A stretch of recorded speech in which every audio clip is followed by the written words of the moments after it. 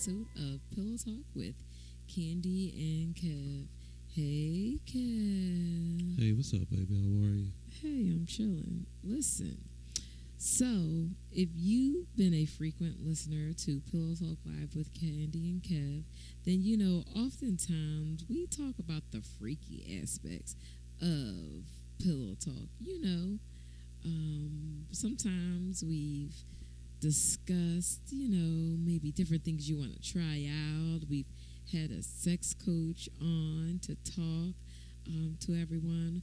But, today, Kevin and I decided to take it back to the basics. So, as you know, Kevin and I have been together for 25 years now. And as you can imagine, after 25 years, you have to learn how to introduce some new. Hey, listen, wait. Pick your mind up out of the gutter. We're not talking about super kinky. Yeah, you got to be careful because I found out through the course of us doing Pillow Talk that we got some friends that are just on a whole nother level. So they scared me, babe. It scared me. I was like, whoa, that's not what we was talking about. You keep that nastiness to you and your relationship. But so we have to make sure we make things clear. But as you can imagine, as he said, Kevin and I have been together for 25 years. And as you can imagine, you can't just do, when it comes to intimacy, you can't just do the same thing every time over 25 years and still keep it interesting and still keep it fresh and still keep it, sexy for your mate.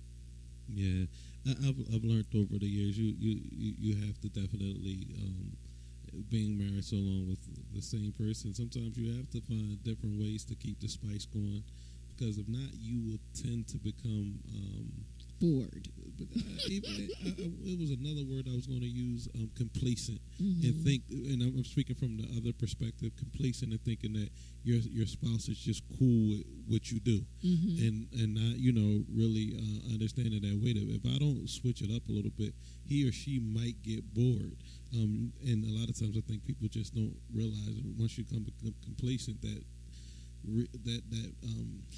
actually opens the door for extramarital affairs and for wandering eyes. Exactly. So we're here tonight to kind of tell you how we were able to keep it fresh. And I'll be honest with you, it wasn't always easy. No, we learned through trial and error. Yeah, we got bored and complacent. Yeah, and one of the things that I learned, fellas, that I had to do was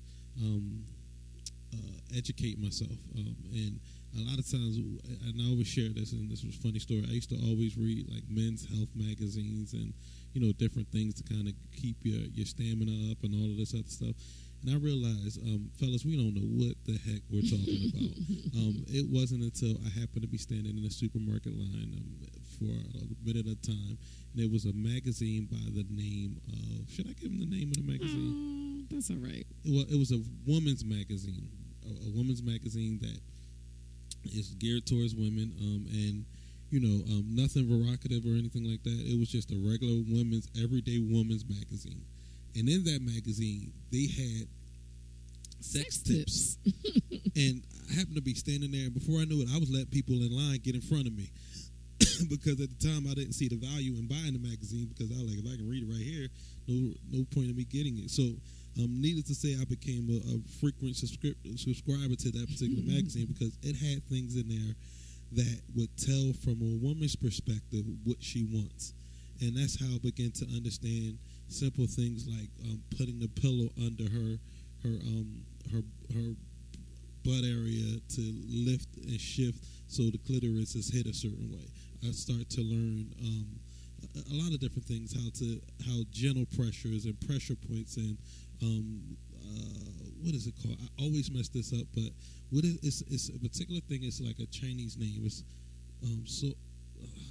Karma Sutra. Karma Sutra. I can't say it. I figured how to do it, but I can't say it, where the act of just touching and all that particular intimacy into a relationship makes the sexual experience much more pleasant for everyone.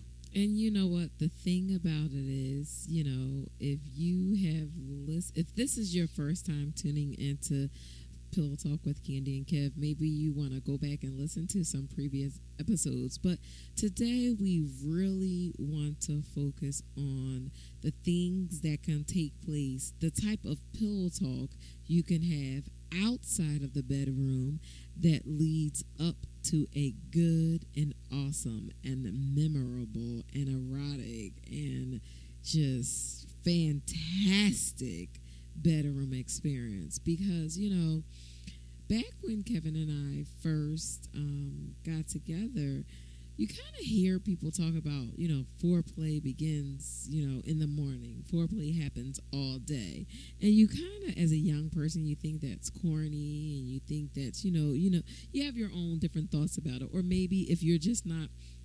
experienced in or in touch with your sexuality, that just doesn't resonate with you.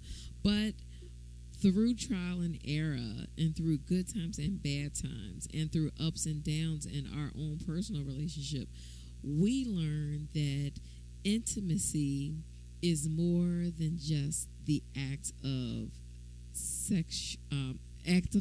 It's more than just actually, his penis being inserted in her vagina.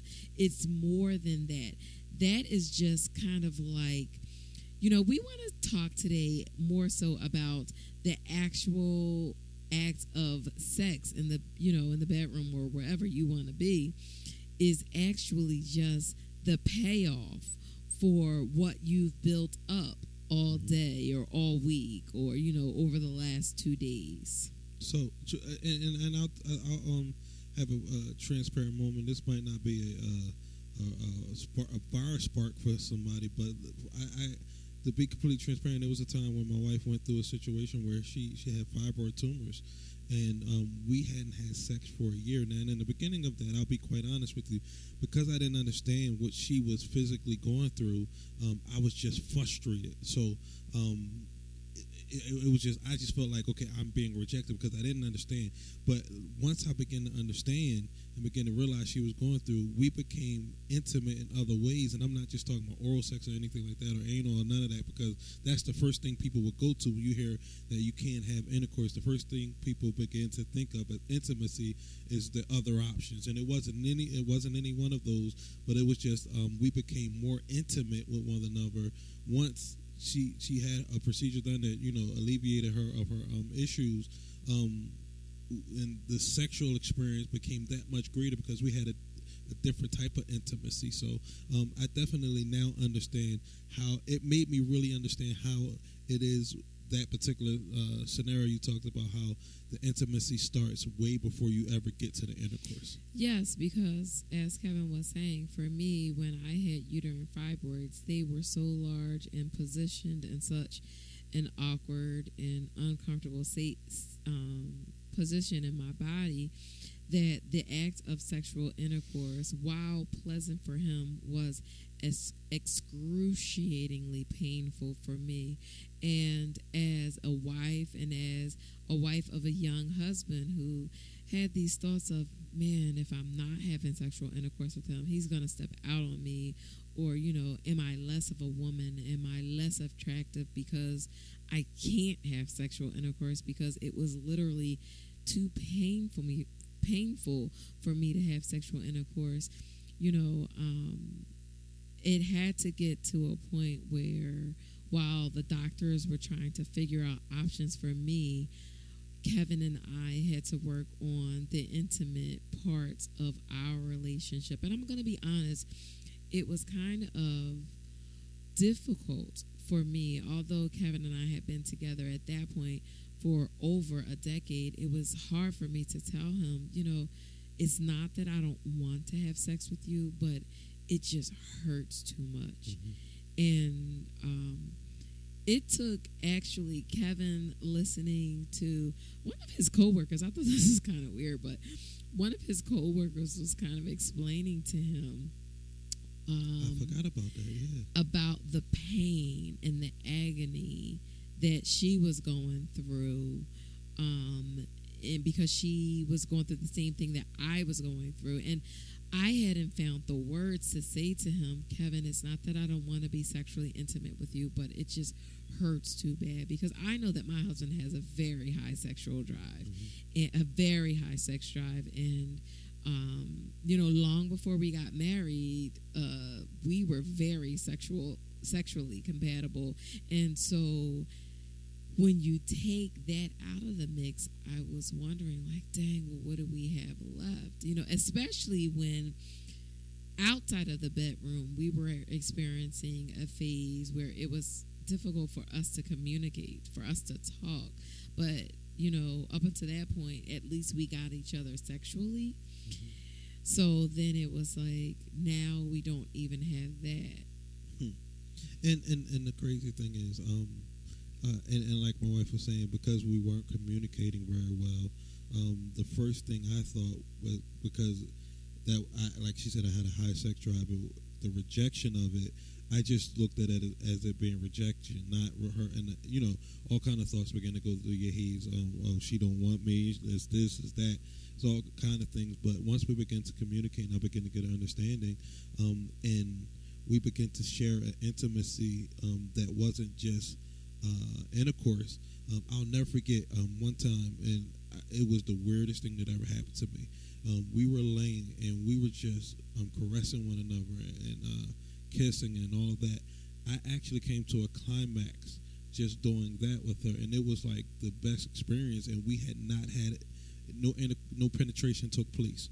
For me, it was kind of weird, because you would think climax comes in the form of penetration, but because that didn't take place, but we were able to still experience the same ecstasy.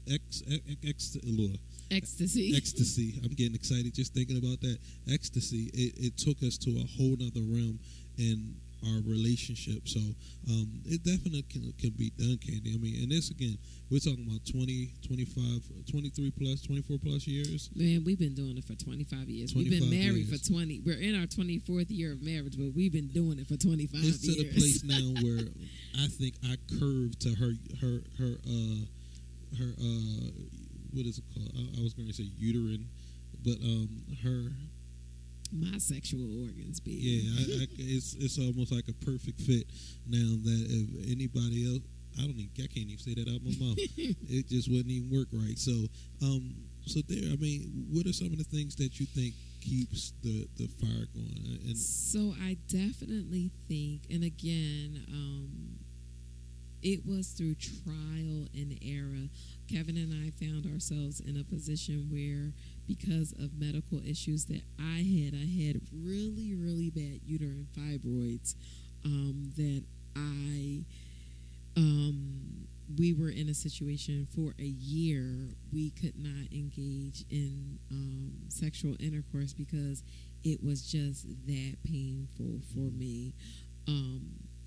And that's when, after I got over feeling, less than, I went through the stages of feeling, that I couldn't fulfill the desires of my husband, and I felt like, I knew he had a high sex drive, and now it's a real possibility that I may lose him, especially because I wasn't communicating with him, because I already felt bad myself. So, as he has already said, he felt like it was just a matter of him rejecting me. I even remember him going to our pastor at the time and saying, I'm trying to stay faithful to her, but we haven't had it in a year. And I remember just thinking at that time, not only can I not say this to you, I darn sure am not going to explain in front of our pastor that it's not that I don't want you, it's just that it's too painful.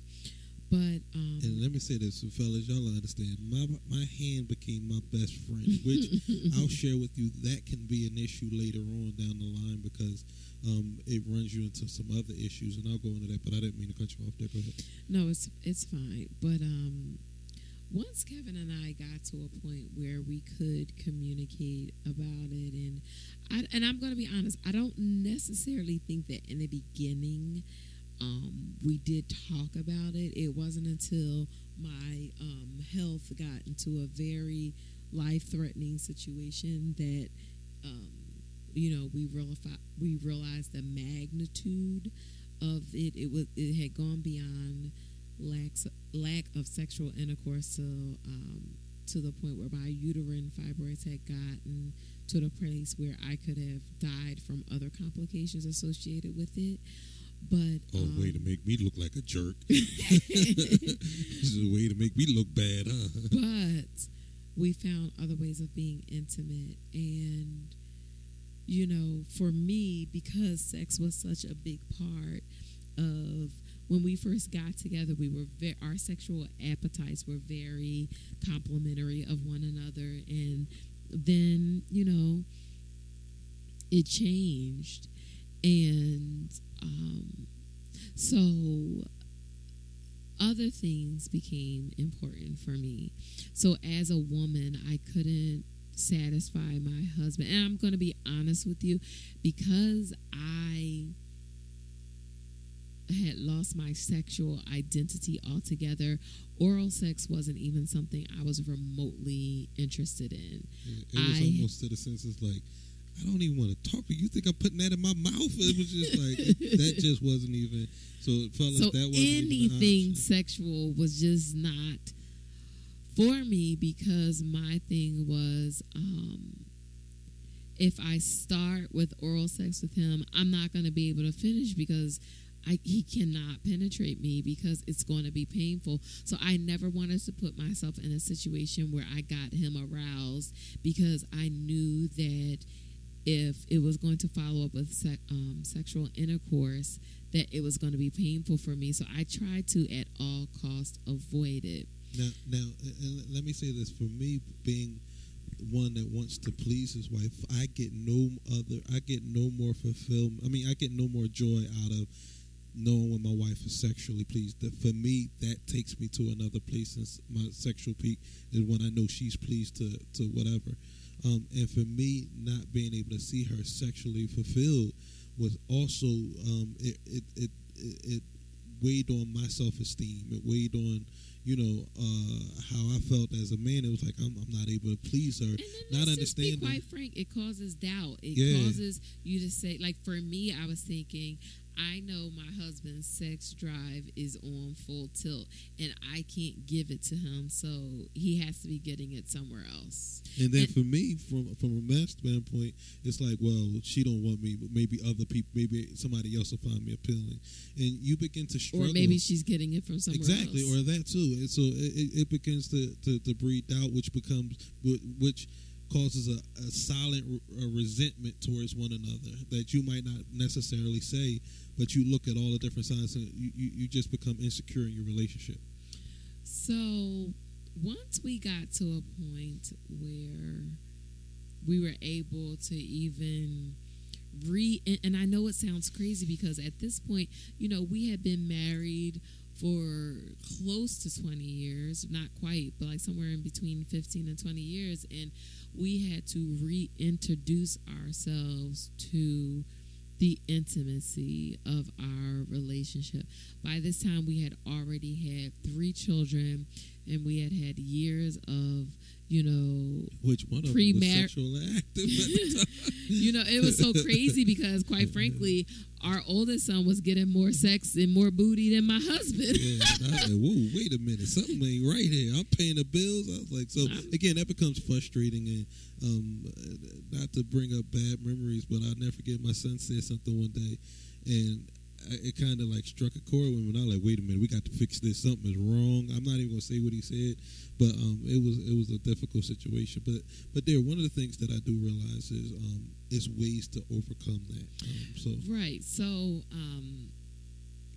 conversation was one of the things that we had to, because penetration at the time was something that was too painful for me, and it wasn't until at one time, I'll never forget one time when I just, at sometimes I would give in and let him penetrate me sexually, but I would end up crying because I was in that much pain. And I'm not a man that wants to see his wife, or I don't care what bad of a situation we was in. I didn't want to see her like that.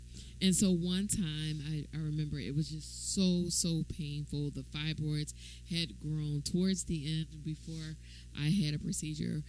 Just to put it in perspective for you, I had 2 fibroids. One was the size of an NFL football, and the other was the size of a large peach or a small grapefruit. And so, as you can imagine, these fibroids had shifted my internal organs. And then my husband wanting to, put his penis inside me on top of that, it was just so painful. And I just broke down and really, really cried because I was in that much pain. Mm-hmm. But I also cried because I felt like I can't please my husband sexually. So what good am I at this point? So what I did, fellas, is I began to, once I realized what was going on, I began to educate myself, but not in a way of selfishness. I began to educate myself because I was more concerned, and this is something that, and it might be women that are listening now that are going through this. This is something that primarily hits African American women. So I began to educate myself on her condition and research and begin to find, out different things. And once I began to research it, it made me compassionate to what she was going through. And I believe her looking at me, seeing that I was interested in her overall well-being, again, I believe that the intimacy that we begin to share shifted into another place. And quite frankly, once I saw that he was able to see my pain and to understand, no, it's not that I don't want to, I just physically can't, that made me more willing to explore other options with him. Now, I'm going to be honest with you. One thing that was just never going down was no entrance in the exit zones. Yeah. It's funny because anal sex was never an option for us. I never were really interested in that. I'm not even. I heard a conversation with a couple of guys not too long ago, and they made a comment in regards to anal sex, and it was something that really freaked me out, and I didn't want to say it because it was my homies, but it was just something, and I was like, you know what, that's just something I'm probably not interested in. So I have to tell you that as our closeness grew, because I actually, and I just want to put this in perspective for you, like Kevin and I suffered through this experience for about 6 years, and towards the end of that 6 years, and again, it was Kevin saying a year, but it was closer to like a year and a half of us not being able to have sex, because it was just too painful for me. But once he began to understand and he showed compassion, and he showed genuine compassion, because in the beginning, I was getting frustrated. It's weird because I would get frustrated because he would say, well, can't you just give me a hand job, or can't you just give me a blow job or whatever?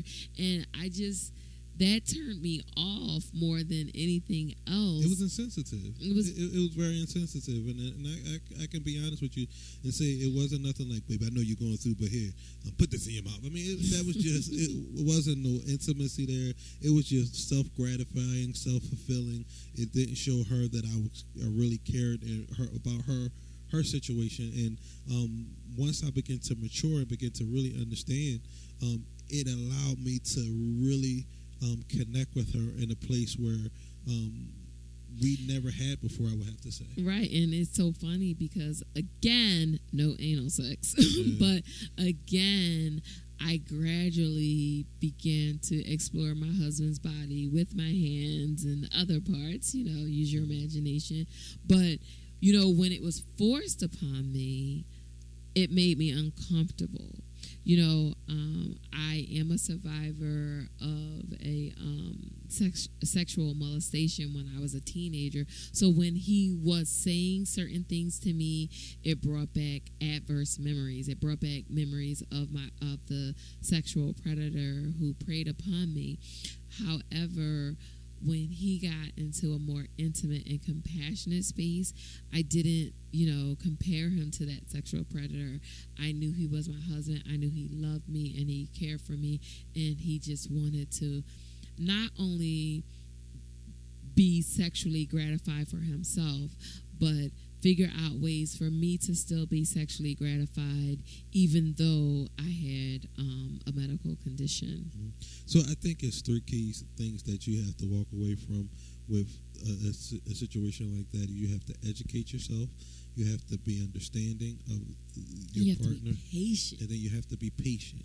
And understand that patience, one thing that I've learned over the years and that it has brought about for me, patience has allowed me to become more. It's given me more. I don't want to say stamina, but it's allowed me to have more DC. Because you learn. Well, for some people, it's so funny. I had a person stop me in the street and said, I listened to your podcast and you guys kept referencing DC.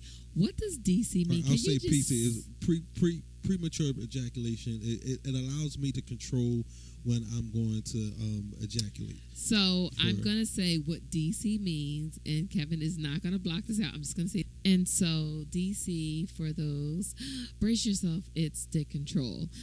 So, as we've discussed today, there may be a point in your relationship for whatever reason, whether it's the woman. For me, it was uterine fibroids, but it may be the man in the relationship and he's suffering from erectile dysfunction right now. Maybe he's been recently diagnosed, or he's taken certain medications, or premature ejaculation, and that comes from a lot of masturbation. So fellas, you got to be careful even with masturbation, because that can lead you to premature ejaculation in your sexual intercourse. So fellas, put your hand down. So, those text messages throughout the day, just to let your loved one know, your spouse know that you love them and you're thinking about them, that candlelight dinner, just that intimate time together away from everyone else.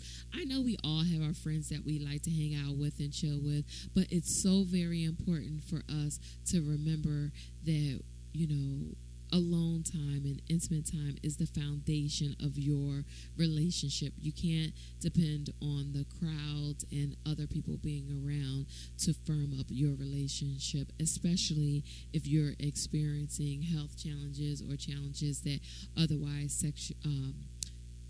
affect your sexual performance. And just knowing that intimacy is a process that starts throughout the day.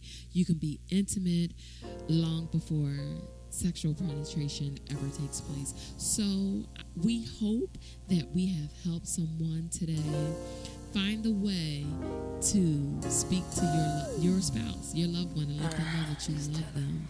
See, I've been watching you for a while, smiling style. Wanna know if I can be with you for the night, alright? Is that alright, baby? Baby.